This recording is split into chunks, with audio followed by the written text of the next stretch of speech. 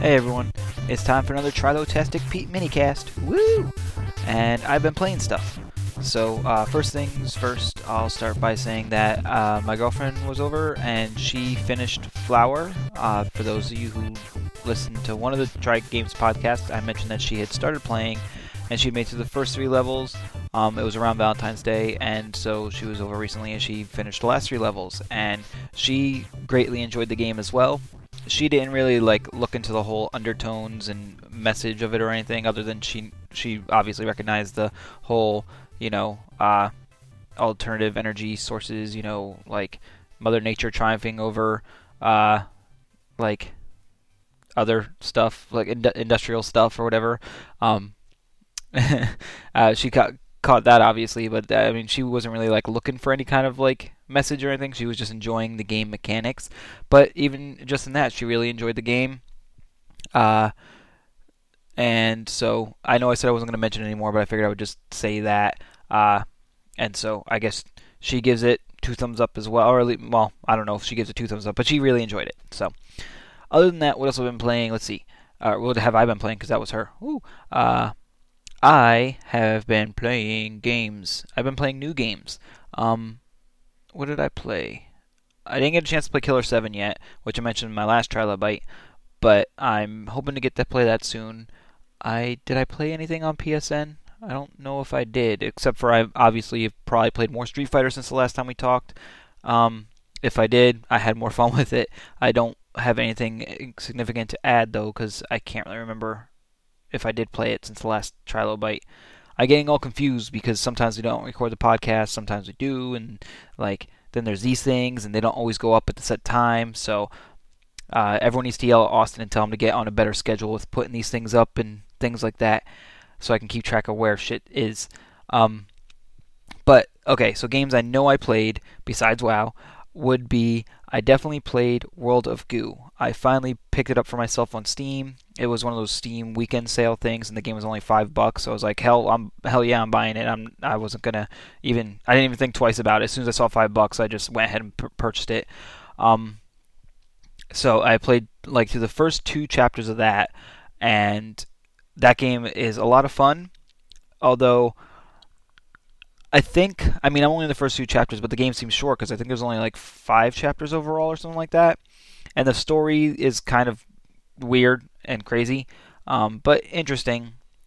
The puzzles themselves are, to me, seem rather small. It's the way the game is played is you have these goo ball things, and you have to connect them to each other and eventually try to just build a chain. Different goo balls have different properties, but you eventually want to build a chain across the level to get to a pipe. And once you get a goo ball close enough, the pipe will suck the pipe will suck it. And then all the other goo balls that aren't actually attached to the chain, that are just kind of free floating on the chain, will get sucked up into the pipe, and that's how you complete the levels. The levels are so far have been rather small, and the solutions have seemed rather simple. It's just a matter of, actually, the most challenge from the game comes from making sure you grab the correct goo ball that you want to grab, because it's easy to because it works on mouse over. You don't really select, you kind of mouse over, and that's what targets. And since these other goo balls are constantly moving around your chain of connected ones, they're always getting in the way, and it's a real hassle. But these are just minor complaints, actually, because so far I'm actually enjoying the game. I'm actually having a lot of fun with it, and for $5, I'm definitely glad I bought it. 15, I don't know. I actually think it's 15 or 20 in stores and regular price on Steam. I don't know if it's worth that yet or not. Maybe once I finish it, I'll be able to tell you. If I had paid full price for it, I probably still would have been okay with that. But I am glad I got it for $5, and I'm enjoying it. And I'll let you know more about it once I play through more. But so far, it seems like crazy off the wall story and interesting, if yet simple, puzzles.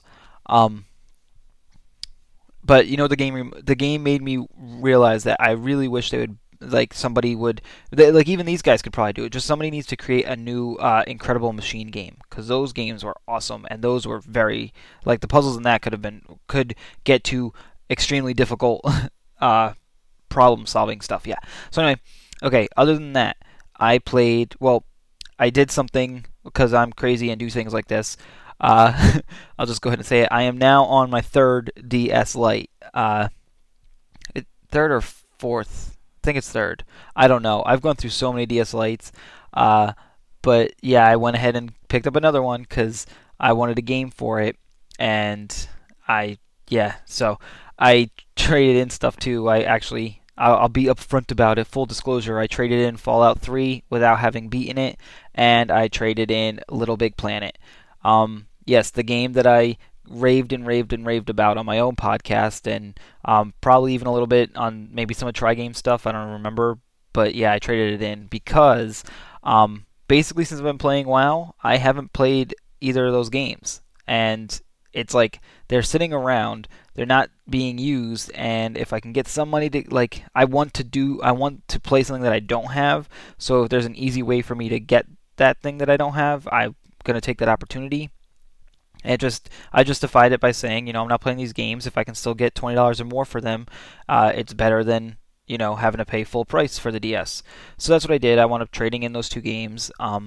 Maybe someday in the future again I'll get them, but I think for console games, I'm thinking about just when I'm ready to play something. I think I'll just start up GameFly, or I don't know about GameFly because I know that there's people have problems with it, but I might look into some sort of rental service when and if I want to play a disc-based console game, because I really, ever since I started, I don't know, since all the good stuff seems to be coming out on PSN, I keep thinking to myself, I can just buy the games that come out on PSN and try to ignore retail console games for the meantime, especially since I don't have the time to play them.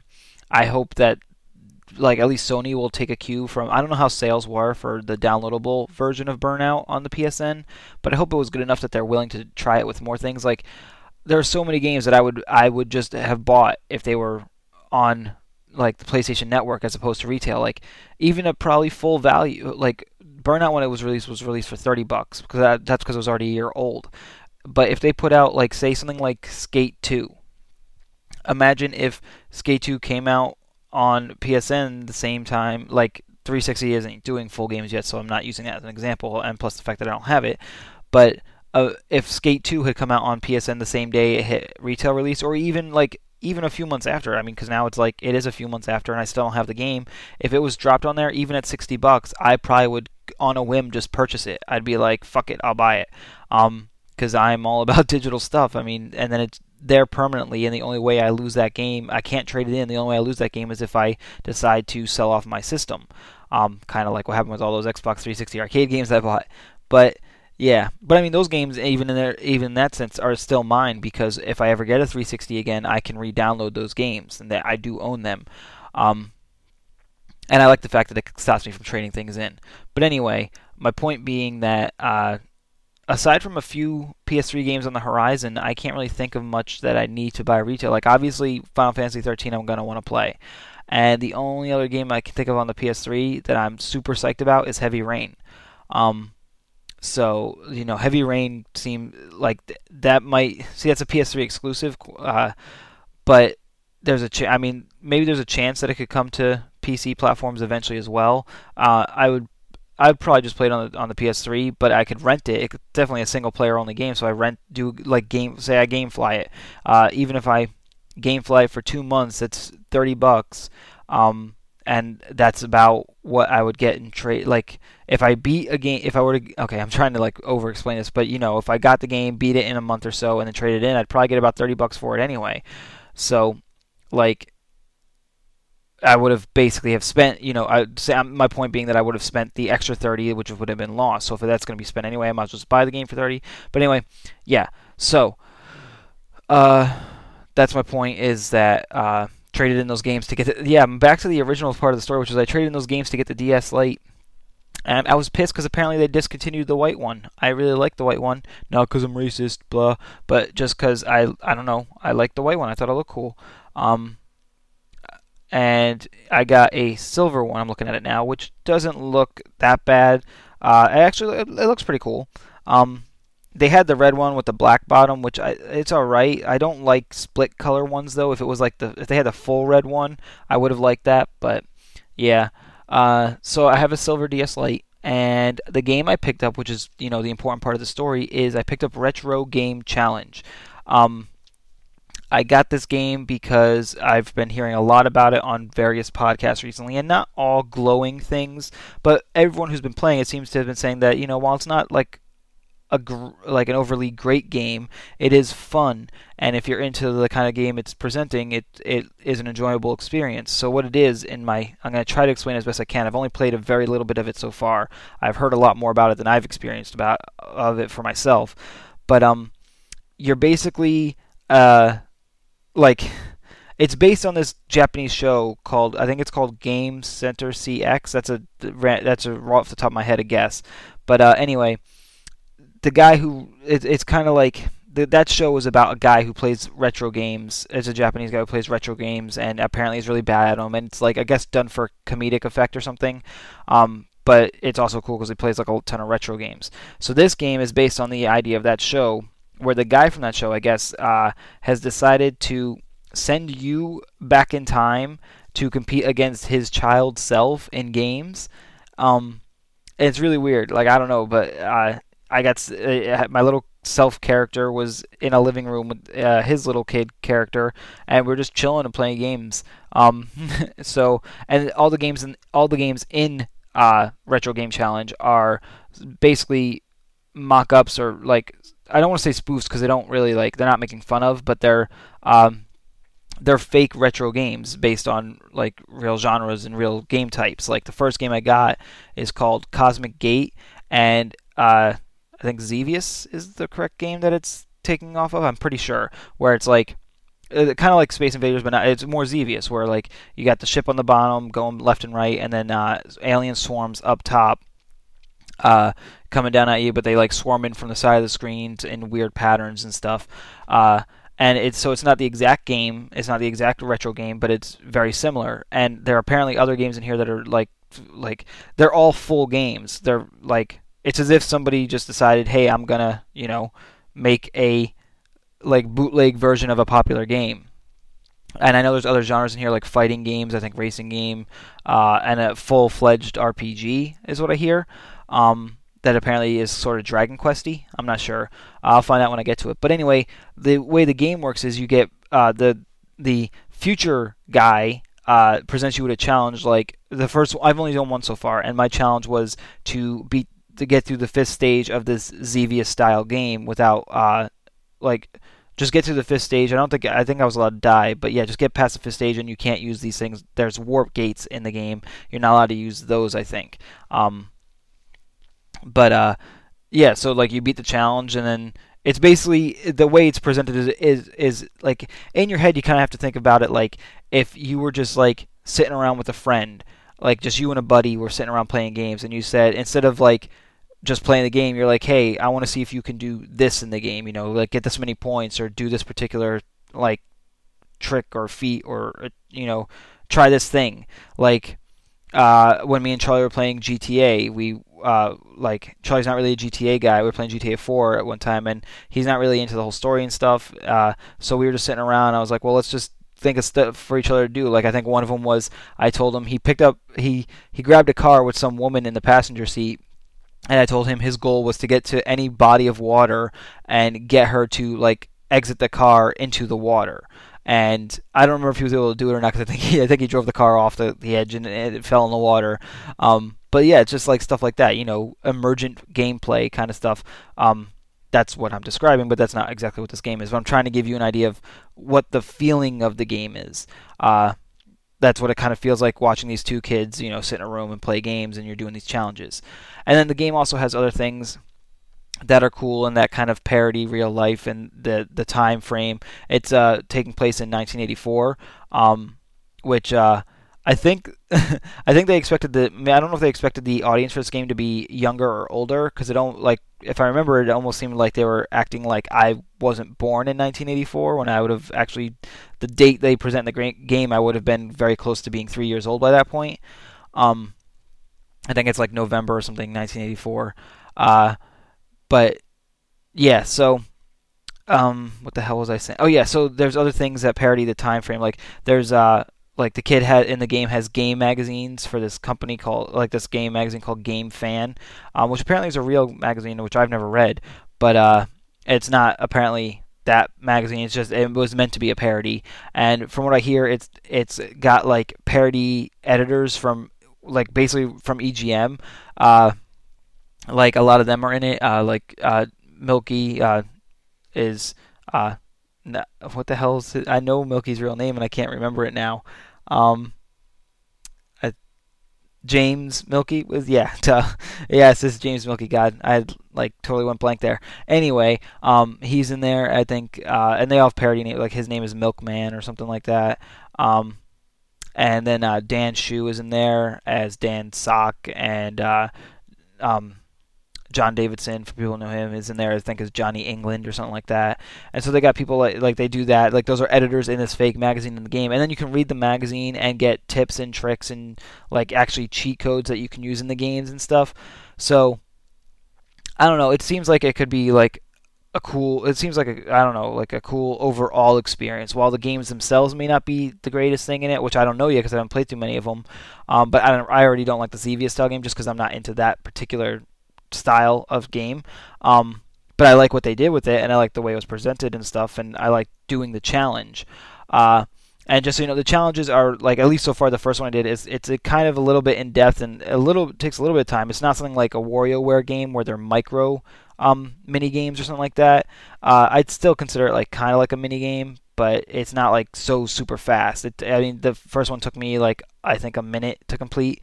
Um, I don't know what it's gonna be like when I get to like the RPG game and stuff. But then you can unlock the games that you can free play and basically play through the entire game like it yourself because it is an entirely completed game from what I hear. Again, I'll have to talk about this more maybe in a couple weeks or so when I've played through the game some more. I can give a better impression of it. But I mean, from everything I heard about it, I just like was jonesing to play it, and that was what got me to just go ahead and take the dive and buy myself another DS Lite. Um, so yeah, I think that's it. Then of course there's WoW. I don't really have any WoW stories. I can give a quick one. I don't because my girlfriend was visiting and stuff. We like weren't really playing WoW, obviously. Yeah. Get your minds out of the gutter. Anyway.